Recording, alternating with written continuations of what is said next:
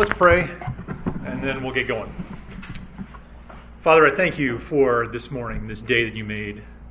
I praise you and thank you for the privilege that it is to even be alive and to be in front of you. And Lord, we remember that you are the one true God, the only God, and the God that rules over everything, and you sustain us. And we are here this day by your sustaining grace. So we recognize you and we remember you this morning. I thank you for each and every one of these men who is here, Lord.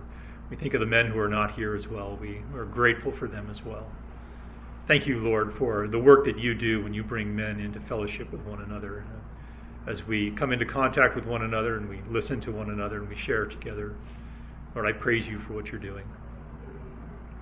Lord, we are here and we have a great task in front of us to care for one another and to share and to listen.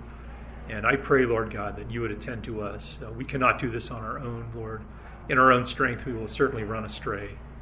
But I pray for each and every one of these men. I pray for myself as well, that you would attend to each of us, and you would care for us, and you would grow us, and you would make us men who are equipped to serve the function that you have us to function in. So we give this time to you. We pray that you would use it for your glory, and we pray it in Christ's name. Amen. All right. What we'll do this week is the same thing we do every week we get together, and that is that we want to just remember and keep in front of ourselves the build disciplines. And we don't share the build disciplines because we think that anybody has forgotten them or doesn't know them. We put them in front of us just to remind us of how important it is to keep good biblical principles in front of us.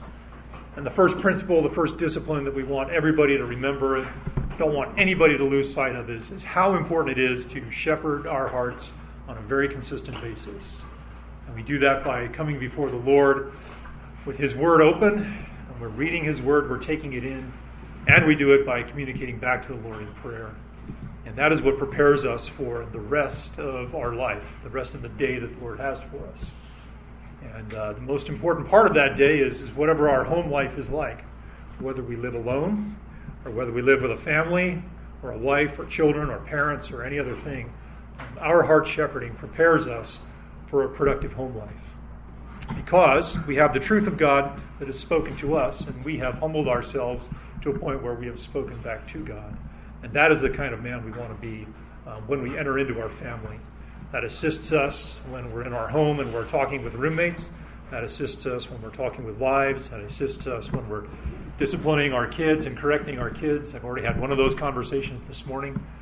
What a blessing it is to be able to take the fruit of good heart shepherding into the other relationships that the Lord has with us, has for us in our home.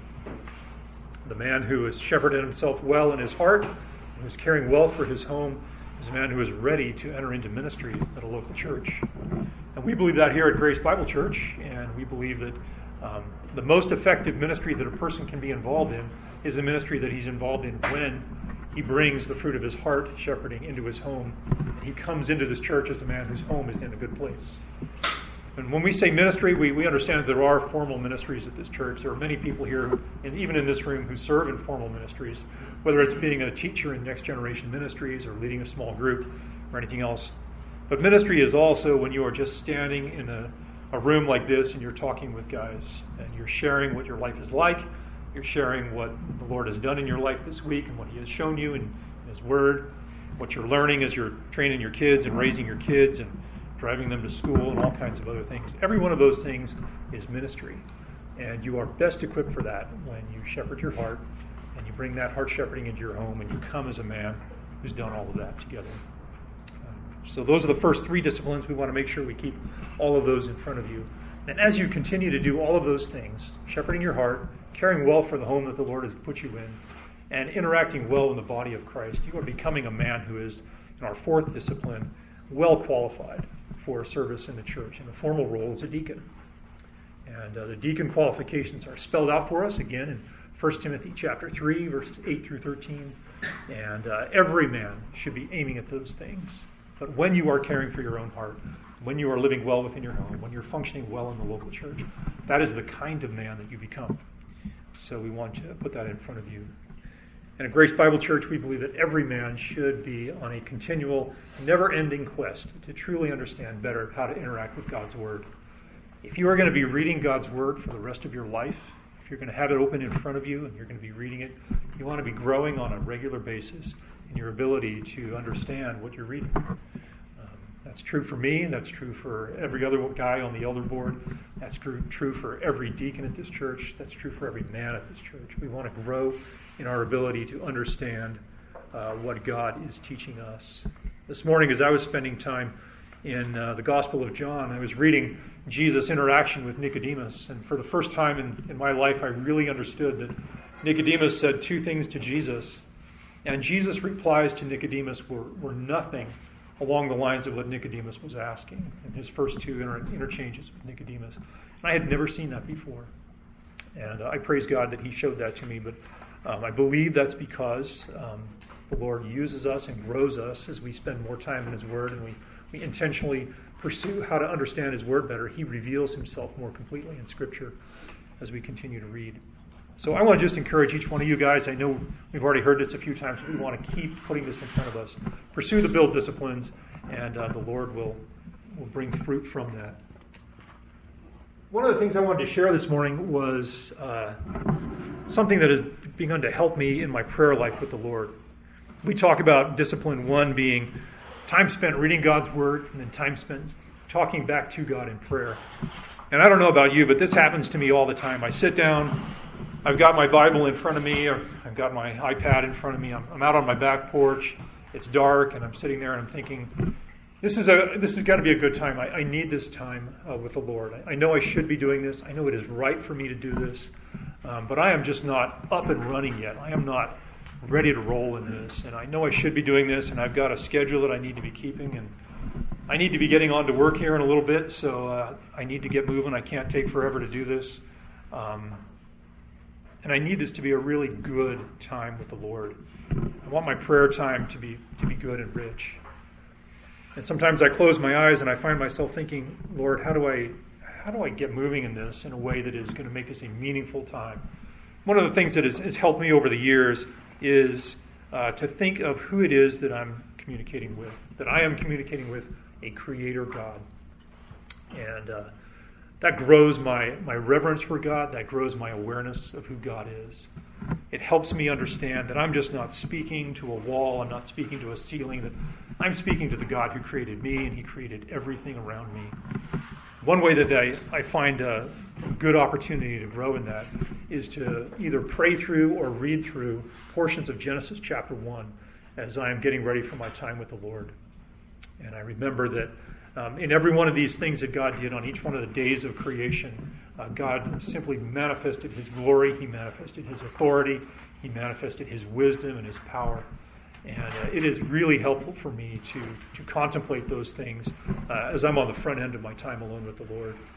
And so when I'm reading, I read on day 1 that God simply spoke light into existence. He just spoke light into existence. He didn't make it, he didn't shape it, he didn't form it. He commanded light into existence, and it was.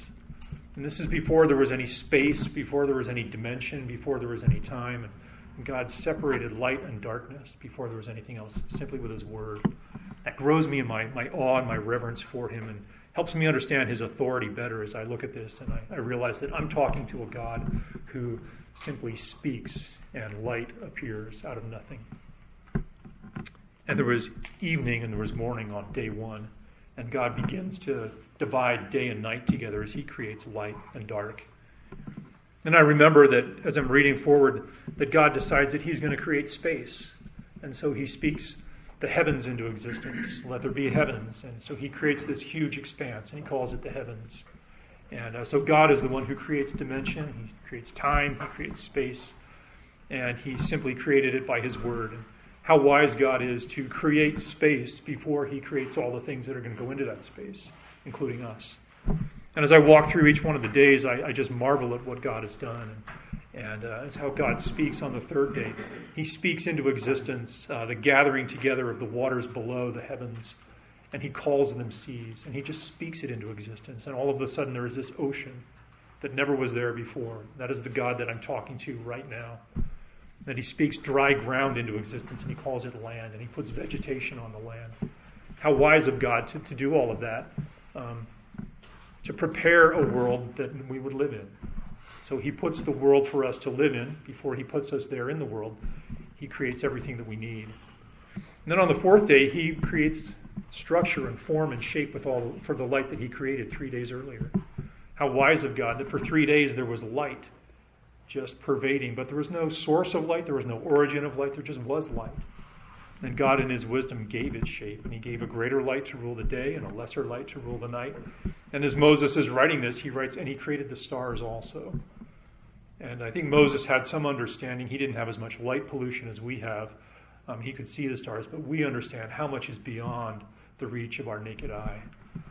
And Scripture just writes, and he created the stars also. Trillions and trillions and trillions of stars that have a color and a sound and a spatial orientation and a temperature that baffles us as we even begin to try and comprehend what it is. So it's really helpful to remember that God did all of those things on day 4. Then you see more wisdom of God in day 5 as he fills the ocean with living creatures, each one after its own kind. And of course, he created the sea before he put the animals in it. How wise that was for him to do that. And he did the same thing with the birds of the air. He created the air first, and he created the heavens and the skies for them to fly in. And he created the vegetation for them to roost in and to feed off of before he brought them into the world. And just marvel at God's wisdom and kindness. And the same thing in day 6. He had the vegetation on the ground before he spoke into existence everything that would walk on the surface of the ground, either the creeping animals or the livestock. And God did all of those things. He gave them everything they needed before they were in the world. And I remember that in all of those things, God spoke those into existence. And it's just his power and his wisdom with his actual word. How important is his word to me if his word actually causes all of creation to come into being? But all of those things God spoke in one direction. And when God created man, he created man in his own image. Chapter 2 of Genesis tells us that God formed us out of the dust of the earth with his own hands. So it tells us that we're different from every other thing. And back in chapter 1, the very first thing that God does for man is he communicates to man. And he tells man instructions. He says, I want you to do things. And he gives him very, very clear instructions. He says, I want you to be fruitful and I want you to multiply and you have dominion over everything. And we're different than everybody else because God doesn't communicate with every other part of his creation. He doesn't communicate with any other part of his creation, but he communicates with us. And so I remember that God is a creating God and God is a communicating God. And God is there for us to communicate with. So those are some thoughts that help me prepare for my time alone with the Lord. When my heart is slow, when my heart is dull, I wanted to share with you that remembering some of those things, not every one of them every time, but some of those things on a regular basis help me remember who it is that I'm talking to. If I can keep that straight, if I can keep that front and center in my time with the Lord, that helps my time be a little bit more focused, a little bit more sincere, a little bit more genuine before the Lord. So I hope that is a blessing to you. All right, we are going to break into our discussion groups. So we're going to get back here at about 10 till 8. Be back here in time to hear from John Doobie. Thanks. Thank you, Scott. How's it going? Good to see you guys. Hey, Ben. This is a blessing. This is my first opportunity of teaching and build, so I finally made it. This is awesome. Cool. Thanks for having me, Scott. And just a blessing to be a part of this. Like Scott said, we're going to teach a message this morning that's entitled Troubling and Comforting Truths for My Heart, or for our hearts. So hope you guys have that handout there. We have some fill in the blanks. We're gonna fill those in, and we'll talk through some passages. We're gonna be kind of all over in our Bibles. So I hope you guys are ready to do that. Let's bow our heads and pray and just ask that God would help us this morning as we do this. Dear Heavenly Father, we thank you so much for the truths of your word. I thank you for the body of Christ, Lord. I thank you for, as hard as it is, I thank you, Lord, for a mixed condition, a transition, a period of time in which we are being conformed to your image, Lord, a period of time in which our affections are growing and sin is falling away and righteousness and holy living is attaching itself to us, Lord. I pray that this lesson this morning would be just another instrument in our hands, such that we would run towards you harder, that we would run away from sin, that we would be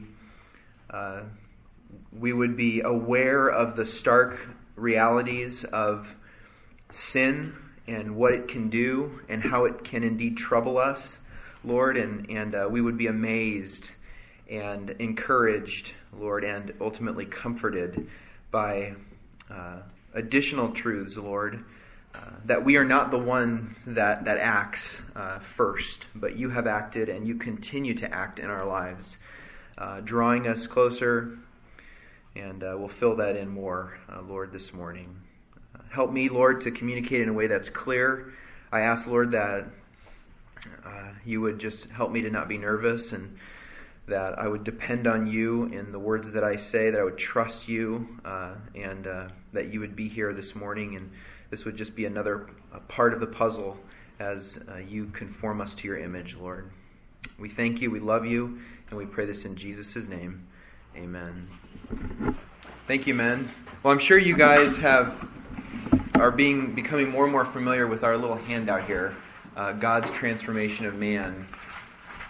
You probably talked through it a little bit in your discussion groups this morning, and I see a lot of your faces. I know you guys, so I know this is probably not the first time that you've seen this, but I know there's probably a lot of you there's a number of you that maybe this is brand new for you. This is you've never seen a brochure like this. You've never seen a packaged, the whole process of salvation packaged so neatly and printed in such beautiful blue colors.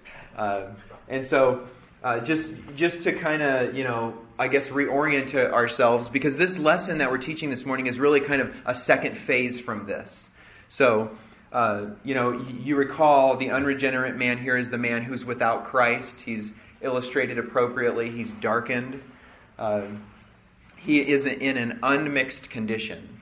And so maybe that language is new to you guys, unmixed. I like the nomenclature here, unable not to sin. I think it's a Thomas Watsonism. He's unable not to sin. This man is unrighteous. He is without Jesus. He's dead in his sins. He walks in his sins. He is ultimately without Christ. And there's another category on the chart that's unmixed as well, and that's over here, right? And so the original unregenerate man he's in an unmixed condition, and the heavenly man as well, he's in an unmixed condition. I wrote on my chart, I wrote reversal, and so that's just how I like to think about it. It's like the other side of the coin. So he's unmixed over here, and he's unmixed over here as well. Except things are different over here. It's not that he's unable not to sin, it's that he's unable to sin. So this is the heavenly man. This is the man who's glorified. The saints that are with him even now are in this condition to some degree. So, but yet between these two conditions, right, there's this condition in the middle. Okay, and that condition is where you guys are at now. That's where we are all at right now, if you believe in the Lord Jesus Christ. And this we call the mixed condition. This is what it is to be in Christ. And here, he is able not to sin. He is able not to sin. So, in this mixed condition, he has a new identity. He's a new creation. You have the process of regeneration, this regeneration event down here. But he wars against sin in this condition. So, but he's able to have victory over that sin. And so what we're going to talk about this morning is we're just going to unpack this a little bit more. I'm going to give you 3 troubling truths about your heart, and then we're going to talk about 5 comforting truths for your heart that exist all in this middle condition. So go ahead and open up your Bibles to the book of Ephesians chapter 4. And you should know that these troubling truths, they certainly address the unbeliever. They are true of the unbeliever. But because we're in a mixed condition, because of indwelling sin, these troubling truths, they still harass the believer. So I'll give you your first blank. What keeps the sinner from God is hardness of heart. And we're going to be in Ephesians chapter 4, verses 17 through 19. What keeps the sinner from God is hardness of heart. I'm reading from the ESV. Verse 17, chapter 4, verse 17. Now this I say and testify in the Lord, that you must no longer walk or live as Gentiles do. How is that? In the futility of their minds. Further, or description of that in verse 18. They are darkened in their understanding. They are alienated from the life of God. Why is that? Because of the ignorance that is in them. Due to, or again, because of their hardness of heart. They have become callous and have given themselves up to sensuality, greedy to practice every kind of impurity. We're focusing here on that little phrase, because of the hardness of heart. This describes why the believers, or why unbelievers, have a deeply ingrained ignorance. And this ignorance, it's not an accidental ignorance. This isn't the kind of ignorance that just somehow caught them by surprise. They couldn't say, I didn't see this ignorance coming. It's a planned ignorance. It's a purposeful, willful, or intentional ignorance. This is like the child who disobeys her mommy or daddy and refuses to look mommy and daddy in the face. They know that they've done something wrong, but they refuse to accept that ignorance. They accept to accept the fact that they have indeed broken the rules of mommy and daddy. They know that they're disobeying mommy or daddy. It's a self-willed ignorance. I think of Romans chapter 1, verse 18, where we read that the wrath of God is revealed against all unrighteousness of men and ungodliness to those men who do what? They suppress the truth in unrighteousness. So the word picture I always have is it's like being in a pool with a big beach ball and trying to push the beach ball into the water. You know, these men are willfully trying to suppress this truth. They're trying to take what they know to be true about God because it's been revealed to them and it's plain to them, and they're trying to constantly suppress it. And that's the ignorance that Paul is talking about here in Ephesians. It's that kind of ignorance. It's a planned, purposeful, willful, intentional ignorance. And why do they do that? Why does the unbeliever suppress the truth? Well, he does so because he has hardness of heart. His heart is hardened. So, to describe their ignorance, Paul turns to their heart. That is why they want to remain willfully ignorant to God and to His will. Their hearts are hard, dull, insensible. Their hearts cannot be penetrated. I think about being a painter, like, going to my work truck and you open up a can of putty or spackle or something and it's been sitting in the back of my truck for too long and it's hard. It's impenetrable. I can't mold it and shape it into what I want to mold it and shape it into. Or if you have kids, it's like, when you go to the kids want to do Play-Doh, you go to the closet, you pull out the Play-Doh, and you open the Play-Doh up, and what happens? It's hard as a rock. Right? You can't do anything with that Play-Doh. It's too hard. And so it is with our hearts. Our hearts are hardened, and they can't be molded and shaped. They're not pliable. They're not soft. But they're hardened. I don't know what you guys think about, what the heart means and what that language means, but we should say that the heart is not simply a piece of you. It's not just some component of you, but it is you. It's who you are. It's who you are inwardly. It's your inner person.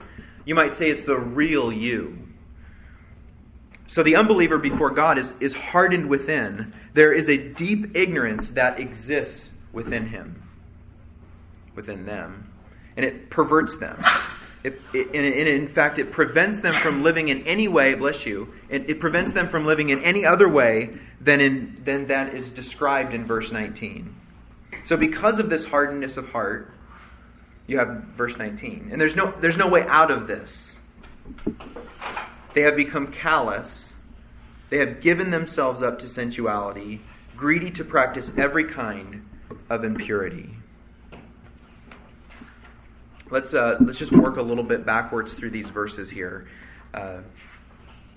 Remember that the hardness of heart is the reason that answers the question why these unbelievers they have this ignorance in them. Why did they have this ignorance in them? It's because they have this hardness of heart. And that is the cause of them being alienated from God, alienated from the life of God. That is the description of what it means to have a reasoning process that is flooded with spiritual darkness. So you see, they have this hardness of heart. The hardness of heart is at the bottom, you might say. And above that is this reality that there's an ignorance that's in them. And that's the reason why they're alienated and darkened in their understanding. And then there's the description of what they actually do. These Gentiles, these sinners, what they're doing is they're walking in the futility of their minds. And then there's the charge to us. The charge is to not do that, to not walk like the Gentiles do. And this kind of person, they can only do this. They can only do this one thing. There's no escape from it. They give their life wholly over to sensuality, to greedily practice every impurity. This isn't a mixed condition. This is an unmixed condition. There's no friction against the sensuality and impurity. In my Bible, I circled these words that, we think about the heart. We tend to think about emotion, but there's the language is different. He says the futility of their minds. They're darkened in their understanding. They're alienated from the life of God because of the ignorance. The idea of mind and understanding and ignorance speaks to what the heart's really talking about. I always think of the heart more as what's up here than some kind of emotion in here. But again, it is the real you, the inner man. From the mind to the understanding to their ignorance. And then who's given themselves up in verse 19? They've given themselves up. Right? They're culpable. It's their own doing. And in verse 17, Paul is saying, don't live that way. Don't live that way. Do not live like the Gentiles do, in the futility of their minds. The heart of man, every single one, is just this way. It's hard. And it is so because of Adam's fall. But God also simultaneously warns us to not participate in the hardening of heart. Let's turn to Hebrews chapter 3. Making the transition a little bit from what is a description ultimately of an unbeliever there to the charge to us as believers. It's found in Hebrews chapter 3.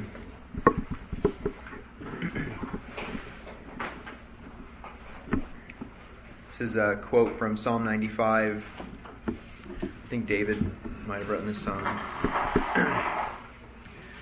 Just read a couple verses throughout here. Hebrews chapter 3, verse 7 and 8. Therefore, as the Holy Spirit says, today if you hear His voice, do not harden your hearts as in the rebellion. He's calling us to not harden our hearts. Verse 15. As it is said, today if you hear His voice, do not harden your hearts as in the rebellion. And then again, chapter 4, verse 7. Again, he appoints a certain day, today, saying, through David, as so long afterward, in the words already quoted, today, if you hear His voice, do not harden your hearts. At the call of the gospel, the good news of Jesus Christ, what we're calling people to do, what God is calling us to do, is to stop hardening our heart. The gospel is confronting hardness of heart. But we as believers, we need to understand, we need to beware of our current ability to harden our heart. And why is that? Well, because we're in the center there. We're a mixed condition. We still have the tendency to do this, to harden our heart. Remember, before Christ, all you could do without Christ was to be hardened in heart. There was no way out of that. You were hardened in heart. But now, you struggle, you fight against hardness of heart. Ultimately, when we're in heaven, again, it'll be an unmixed condition. And this won't be a struggle. Our hearts will be soft and pliable. We won't need to be appealed to refrain from hardening our hearts. Look again at Hebrews chapter 3, verse 12. This is just getting more at it. He says, "Take care, brothers." Who do you think those brothers are? Those are probably believers, right? So he's charging the believers here. He's talking to believers. "Lest there be in any of you an evil, unbelieving heart, leading you to fall away from the living God." This is one of the Hebrews warning passages. Speaking to Christians. "But exhort one another every day, as long as it is called today, that none of you may be hardened by the deceitfulness of sin."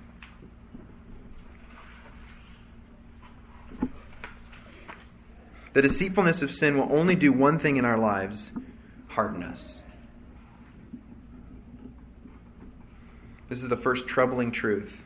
What keeps the sinner from God is hardness of heart.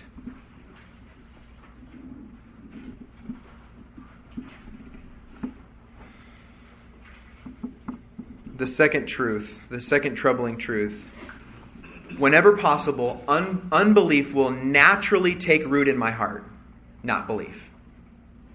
This is in Hebrews chapter 3 as well. Whenever possible, unbelief will naturally take root in the heart, not belief.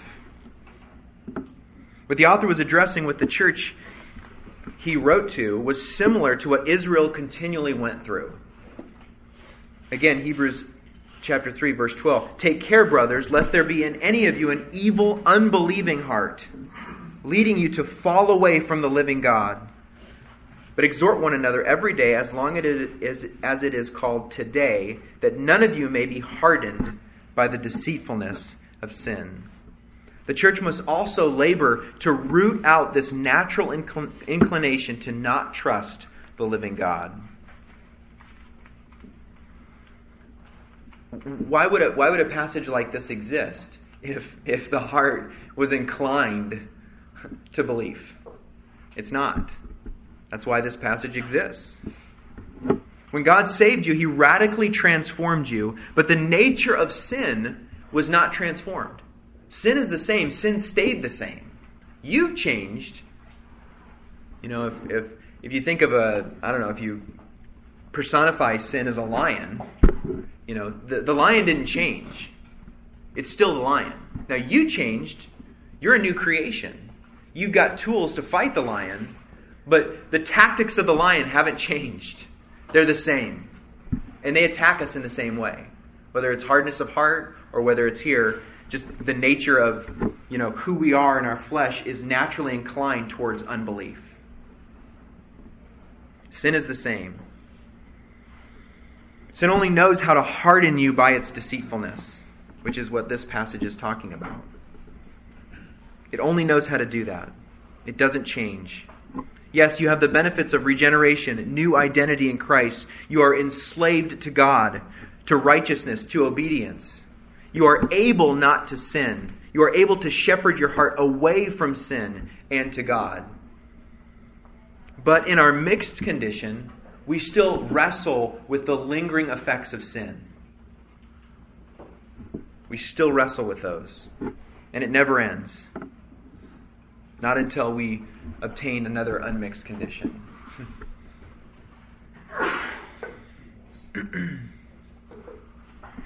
Here's the stark reality. Because of indwelling sin's lingering effects, if you do nothing with your heart, if you do not shepherd your heart with the Word of God and the gospel, it will rush. Will it rush into belief? No, it won't. Rather, it will slide easily into disbelief. It will always go that direction.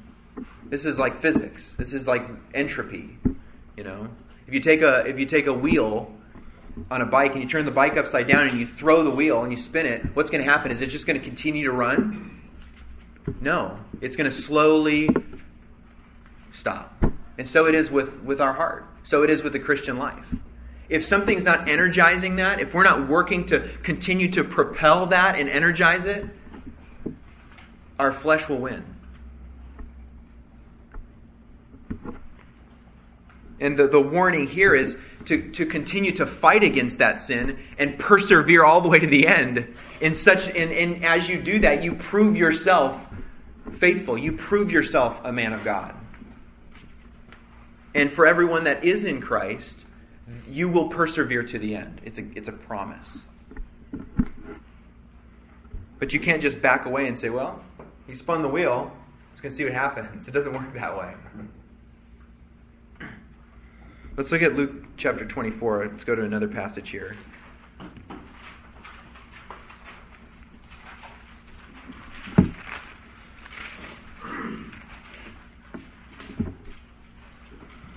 This is just an example from the disciples.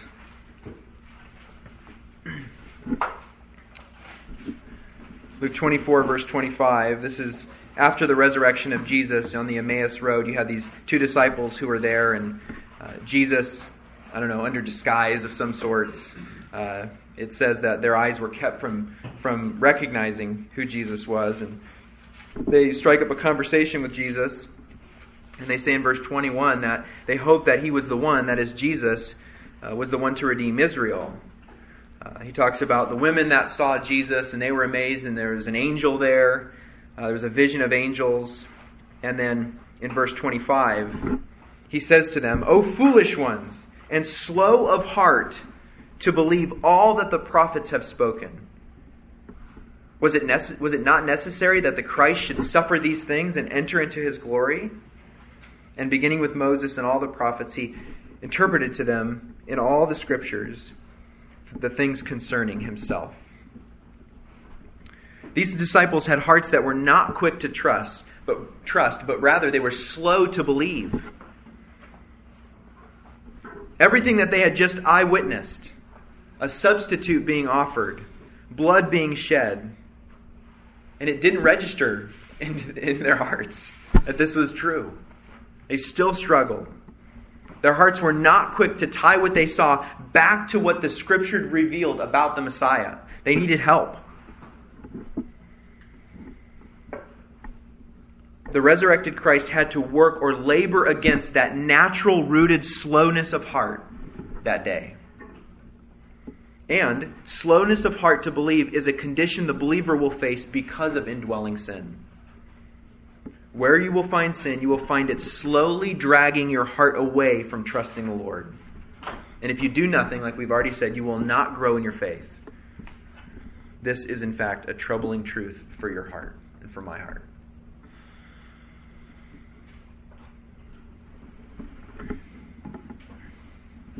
Number 3, self-made religion never moves the heart nearer to God. This is in Matthew chapter 15.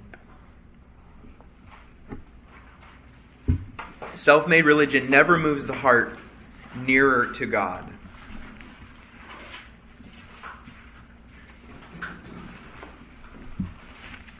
Suppose it crosses your mind, or an unbeliever's mind, that at some point he must be religious. He's got to get his act together. Well, this was a common theme in the first century with the religious Jews. They had years of traditions and customs that they had put together in an effort to be to be righteous on their own merits. In Matthew chapter 15, you have this group of Pharisees and scribes that come to Jesus from Jerusalem, and they say, Why do your disciples break, he's speaking to Jesus now, why do your disciples break the tradition of the elders? For they do not wash their hands when they eat.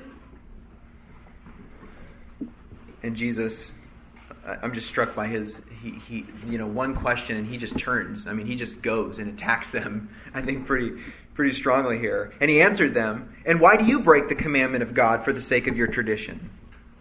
For God commanded, honor your father and your mother, and whoever reviles father or mother must surely die. But you say, if anyone tells his father or his mother, what you would have gained from me is given to God, he need not honor his father. So for the sake of your tradition, you have made void the word of God. You hypocrites! Well did Isaiah prophesy of you when he said, this people honors me with their lips, but their heart is far from me. So the Jews in Jesus' day, they had a practice where they would take monies that they had and they would put them to the side and say these are for God, these are dedicated to God. And so even though their mother or father or a relative or someone was hurting and needed their care, they found a reason, they built into their own religious practice a reason to not actually follow what God commanded, to honor your father and mother. Because, I've apportioned this money to God. This is dedicated to God. This is a self-made religion. I was, in reading through this, I don't know if you guys are familiar with this, but I'm just always struck by what this kind of stuff. And I don't know if you've ever heard of the Mishnah, but this just gives you an idea of the number of rules and practices that first century Judaism had that they built around the Mosaic Code, the Mosaic Law. And so this is just an English translation of which was originally written in Hebrew. And so the way that the Jews thought was, you might think that this would be a good idea. You have the law code, and so they built this kind of hedge around the law code. And they thought, this will protect us. We'll build this hedge around the law code, and that way we'll never break the commandment of Moses because we'll never even get there because we're way out here. But they had made a bunch of rules that were actually easier to keep than the law code. And so they put themselves on pedestals because, look, we've done all this. We've washed our hands so many times. We've dedicated our money to God. But Jesus is saying, but actually, the law says, honor your father and mother. Or how about this? Love the Lord your God with all your heart, soul, and mind. Well, that's impossible. But it's possible to wash my hands rightly. But it's not possible to love the Lord your God. And that's the whole point, that they couldn't do that. So the law should have exposed their own sinfulness, and it didn't.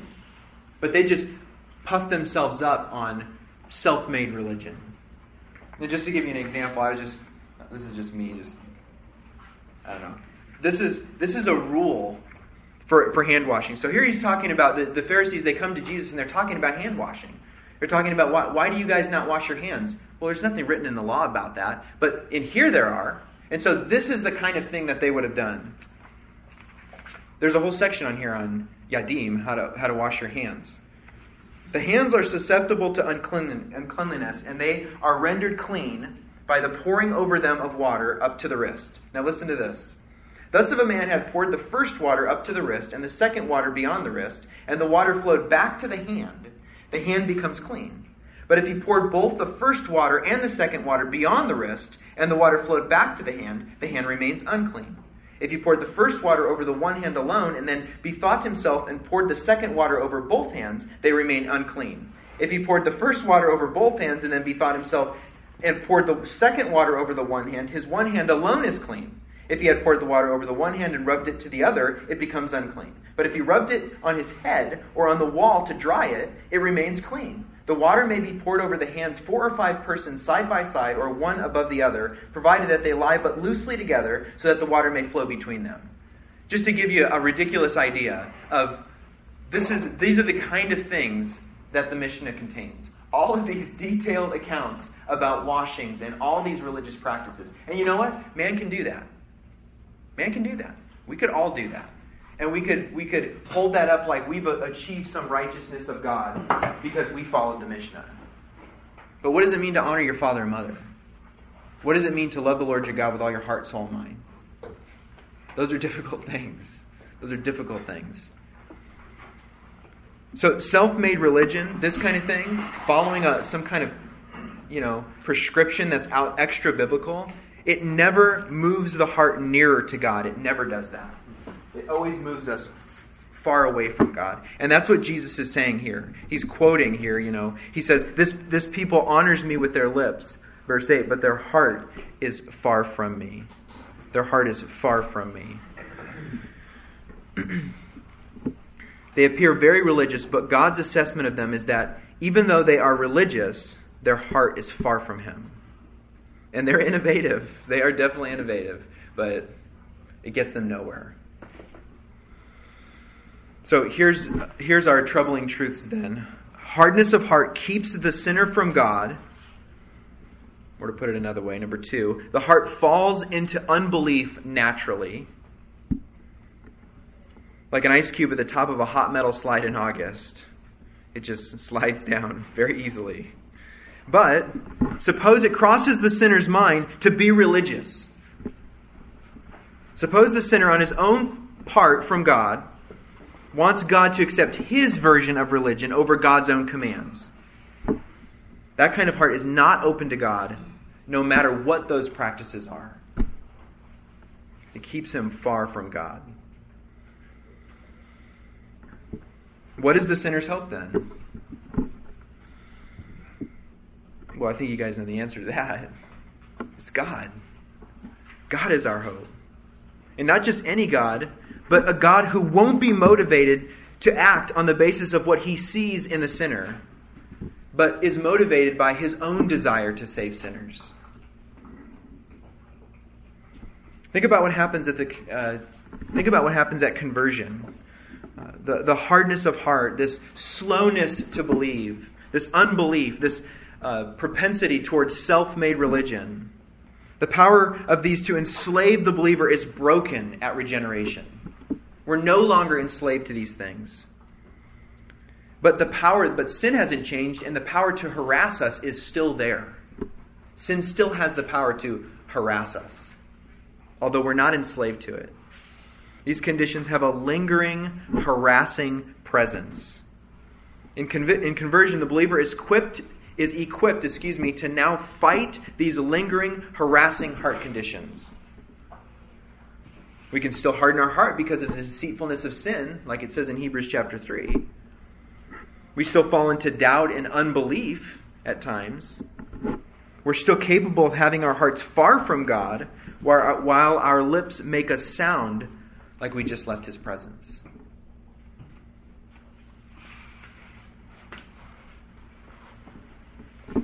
So those are the warnings. That's the bad news.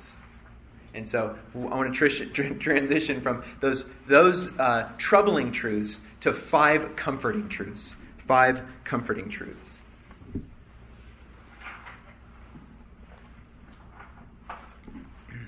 We get to see kind of God's, interaction with the heart from beginning to end here.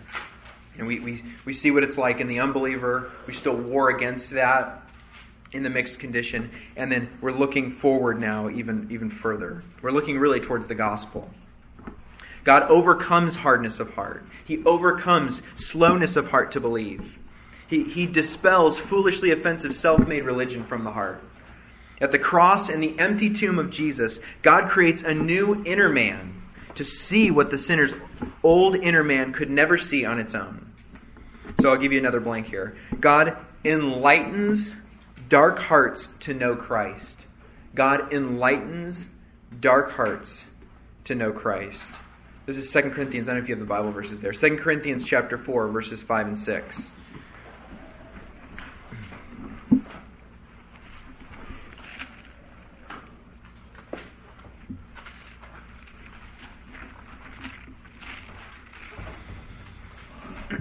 It's a familiar passage. Verse 5. For what we proclaim is not ourselves, but Jesus Christ as Lord, with ourselves as your servants for Jesus' sake. And why do we proclaim that? For God, who said, "Let light shine out of darkness," has shone in our hearts to give the light of the knowledge of the glory of God in the face of Jesus Christ. If God shines into our hearts to give spiritual enlightenment, that means that the heart was in darkness before.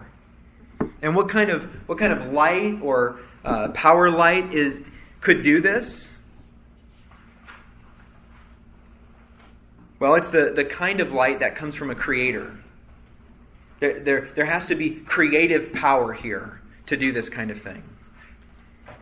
It's the only kind of light that is able to penetrate the unbeliever's heart. There's no other kind of light.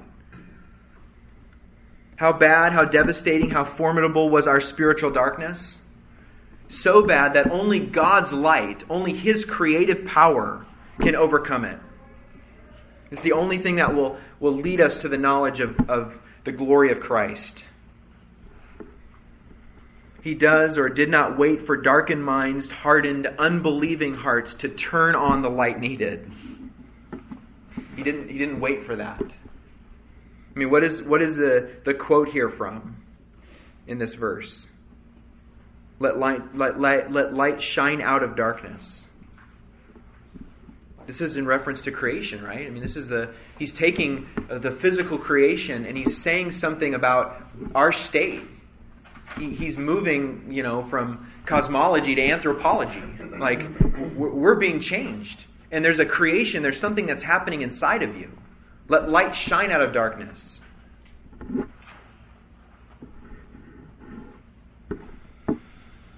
I hope all of you have experienced this in your life. I hope that all of you have believed. I hope this is a reality for every one of you. If it's not, then I think, as we go through these, you need to think about, you just need to ask the question in your own heart.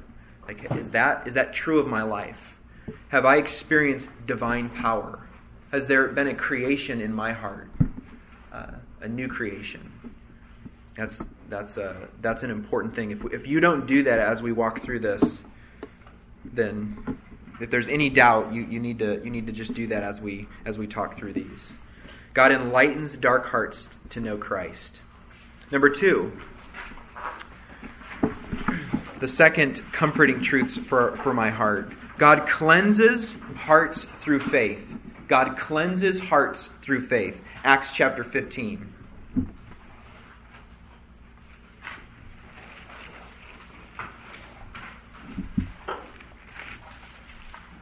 This is the Jerusalem Council. Paul and Barnabas have completed their first missionary journey by this time in the book of Acts.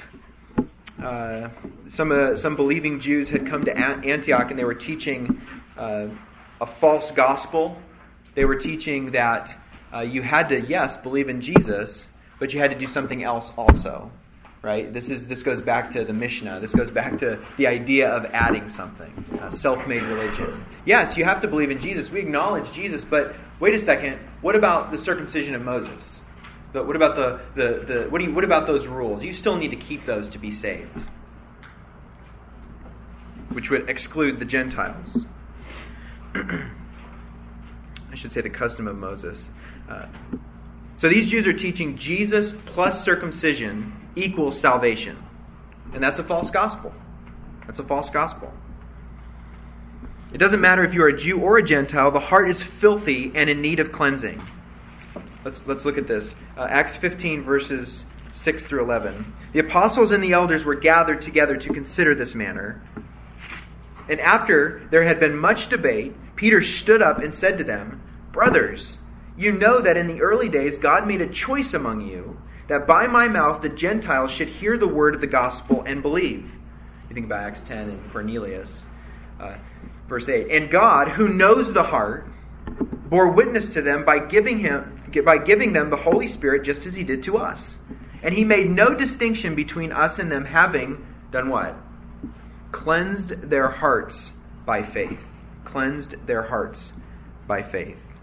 Again, it doesn't matter if you're a Jew or a Gentile, the heart is filthy and it's in need of cleansing. God will be the one to do it. Matthew 15 made it clear what self-religion does for the heart. It doesn't do anything.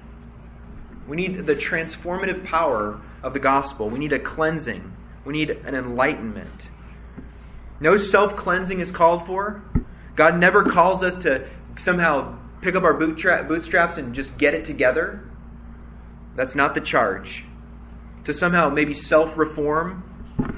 Your flesh will desire that. Always your flesh will go that direction. But God does not demand that of us. He doesn't. He knows that a cleansing is needed, a washing. And what is the means of that cleansing? Cleansed their hearts by faith, it says. What is faith? It's the great act of looking away from yourself.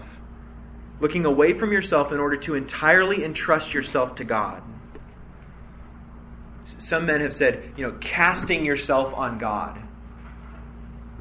Casting yourself on God. I like the way Jonathan Edwards said it. Venturing your all on Christ. Placing all your trust on Christ. When you think about where you will go, whether it's heaven or hell, and you have nothing to offer, and you just throw yourself on the Savior. I trust you, Lord. You are my Lord. You are my Master. I trust your ways. I'm going to venture everything on who you are and your word. You recall in Ephesians it says, "By grace through faith, we are saved by grace through faith." As long as you remain in a heart condition where you are willing to look to yourself, you will never trust God, and therefore you remain filthy before Him. That's the Matthew 15 thinking. And this requires the work of God on your behalf. This requires God's action. I hope that you guys have had your hearts cleansed through faith. Our hearts move from an unbelieving dirtiness to a cleanliness in faith. This is a comforting truth. God enlightens dark hearts. He cleanses hearts through faith. And thirdly, God frees the heart from sin to become obedient. He frees the heart from sin to become obedient. Romans chapter 6.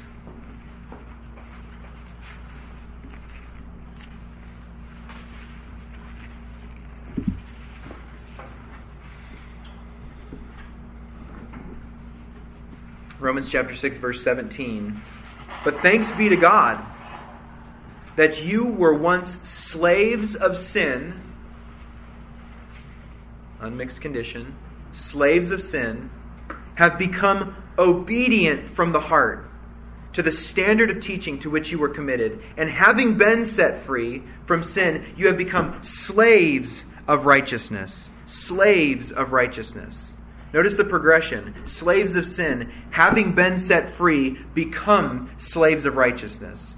God frees the heart in order to bind it to something else. I know I just think of it's a parenting thing, but I think about Trips and his shepherding a child's heart. Your kids are going to worship something. They're going to worship something. And so, you have this chain and it's tied to your neck, and it's always tied to your neck. But what is it attached to? Are you a slave of sin or are you a slave of righteousness? There's no middle.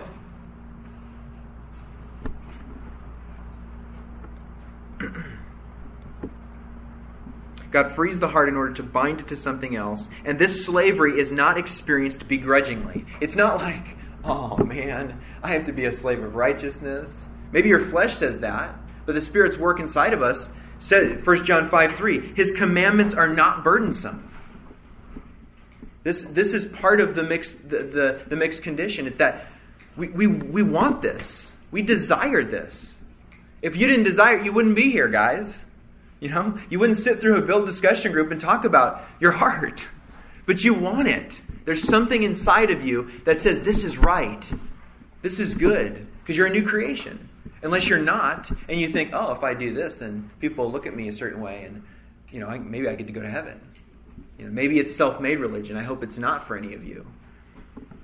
But we're here because we've been changed. And we know that the flesh war, we know that battle. We feel it every day. But we desire to be obedient. His commandments are not burdensome. What does your flesh think about His commandments? Well, our flesh indeed does despise the commandments. But the new man has the power to wrestle the flesh to the ground. We're in a fight, man. We're on the mat, and we're just fighting to wrestle sin to the ground. And you can do it without cottage cheese ears, right? That's good. Galatians 2:20, I have been crucified with Christ. It is no longer I who live, but Christ who lives in me. And the life I now live in the flesh, I live by faith in the Son of God, who loved me and gave himself for me. When I'm thinking rightly, when we're thinking rightly, we love God's commands. And if that's a battle for you guys, I would encourage you to go to Psalm 119 and just meditate and pray and read that. And just read stanza by stanza. Because you have the picture of a portrait of a man who is in love with God's commands. Who sees the benefit of them.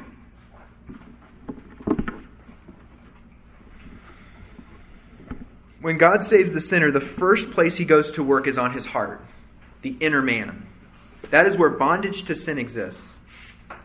The hardness and slowness to believe, the quickness to establish self-made religion is nurtured there.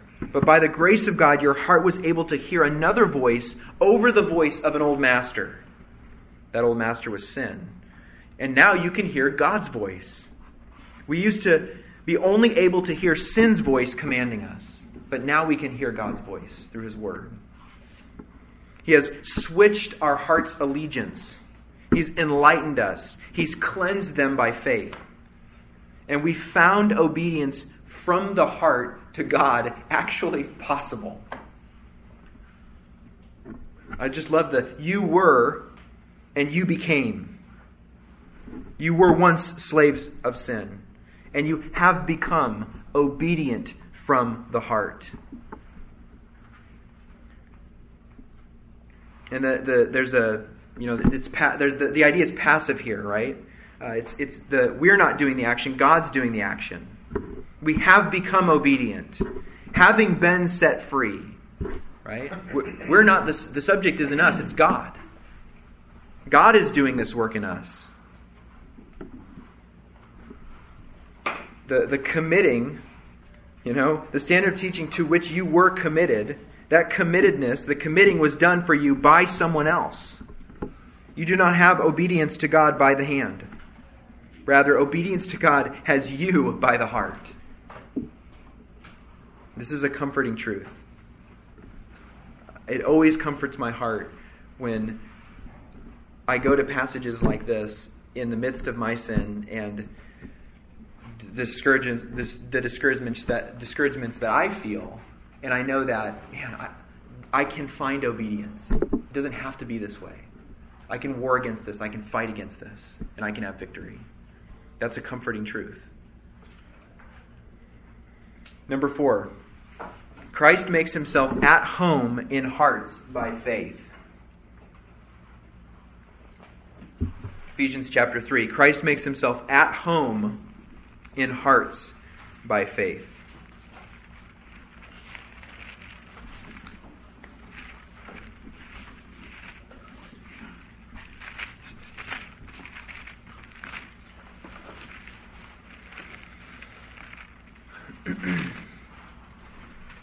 Ephesians 3 verses 14 through 19, this is a prayer from Paul. For this reason, I bow my knees before the Father, from whom every family in heaven and on earth is named, that according to the riches of his glory, he may grant to you to be strengthened with power through his Spirit in your inner being, purpose statement, so that Christ may dwell in your hearts through faith. That you, being rooted and grounded in love, may have strength to comprehend with all the saints what is the breadth and length and height and depth, and to know the love of Christ that surpasses knowledge, that you may be filled with all the fullness of God. Who is Paul writing to here? He's writing to unbelievers or believers? He's writing to believers. So when he talks about Christ dwelling in your heart, he's not talking about the indwelling of the Holy Spirit. He's talking about something different here. He's talking about Christ being at home in your heart, dwelling in your heart.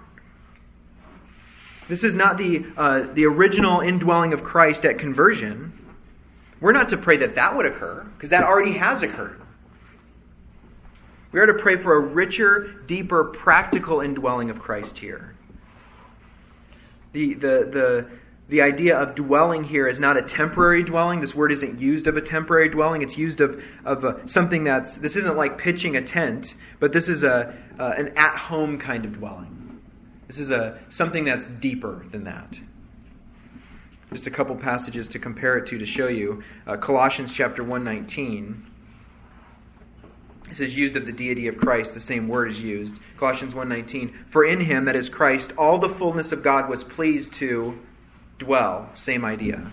The fullness of God was pleased to dwell or be at home in our Savior, in Jesus. And then Colossians 2:9.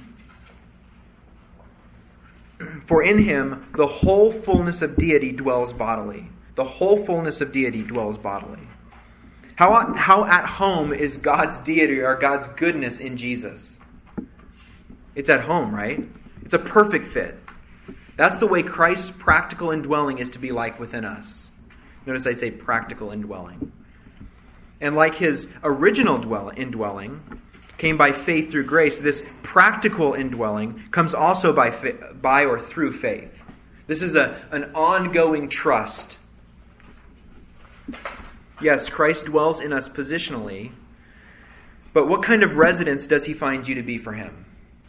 He is there, but what are you filling your heart with such that Christ can be at home in your heart? Does Jesus find your heart to feel like a hotel room or a home? I don't know about you guys, but man, I like to be home. There's something about being home that's just nice. It's a good word picture for Christ. Is this a is the bed not made? Is this a hotel room that's dirty and just he doesn't feel welcome? I can't wait to get out of here. We've all been in those hotel rooms. Or is this home? And what will help you to enable Christ to dwell in your heart through faith, to make his home in your heart? Well, he says in the prayer here, that according to the riches of his glory, he may grant you to be strengthened with power through his Spirit. The divine strength comes through the Holy Spirit. Verse 3:16. Here's your last blank. This is number 5. Christ establishes hearts without blame in holiness.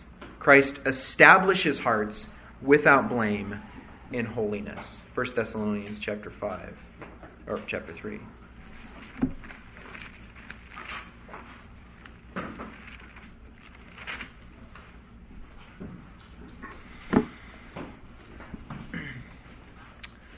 Verse 11 through 13. And this is another prayer from Paul.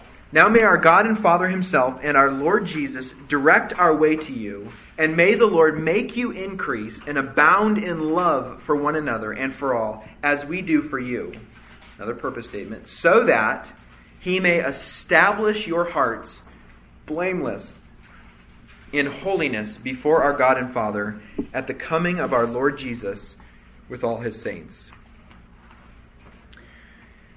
Make their hearts strong or settled. He may establish your heart. And negatively, he's establishing our hearts without blame. And then positively, he's doing it in holiness. Without blame, in holiness. And where is he doing this? Before our God and Father. When? All these prepositions, you can just ask these questions. You have a purpose statement. You have before. You have when does this happen? Well, it happens at the coming of our Lord Jesus with all his saints. And this all happens. It's governed by what's above. Now may our Lord and God our Father himself and our Lord Jesus direct our ways to you, and may the Lord make you increase and abound in love. Abounding in love. This is in connection with loving one another. There's a connection with one another's and establishing our hearts blameless in holiness before our God and Father at the coming of our Lord Jesus with all his saints. This is a kind of a forward look, I think, maybe to glorification. It's talking about the coming of Jesus. It's tied to Christ's presence, which will usher the saints into the presence of God. From conversion all the way to glorification, God and Jesus and the Holy Spirit are active within us. They are powerful in us. Not at some external level, but at the heart level, inside of us. God commits himself to us at the heart level from start to finish. Notice each of these comforting truths are about what God does for the heart. God is the subject of all of us, not us. God is doing the work, right? God enlightens the heart. God cleanses the heart. God frees the heart. Christ makes himself at home in the heart. Christ establishes the heart. The gospel is all about God and what he does to create a new heart, a new inner man, a new creation, a new creature. What were our hearts without Christ? What were they? We saw that at the beginning. They were hard. They were unbelieving. They were prone to build a fence around and then hold that up like we've done something righteous. Our hearts are prone to do that. This is what God had to do to change our hearts and secure us in our heart all the way to the end.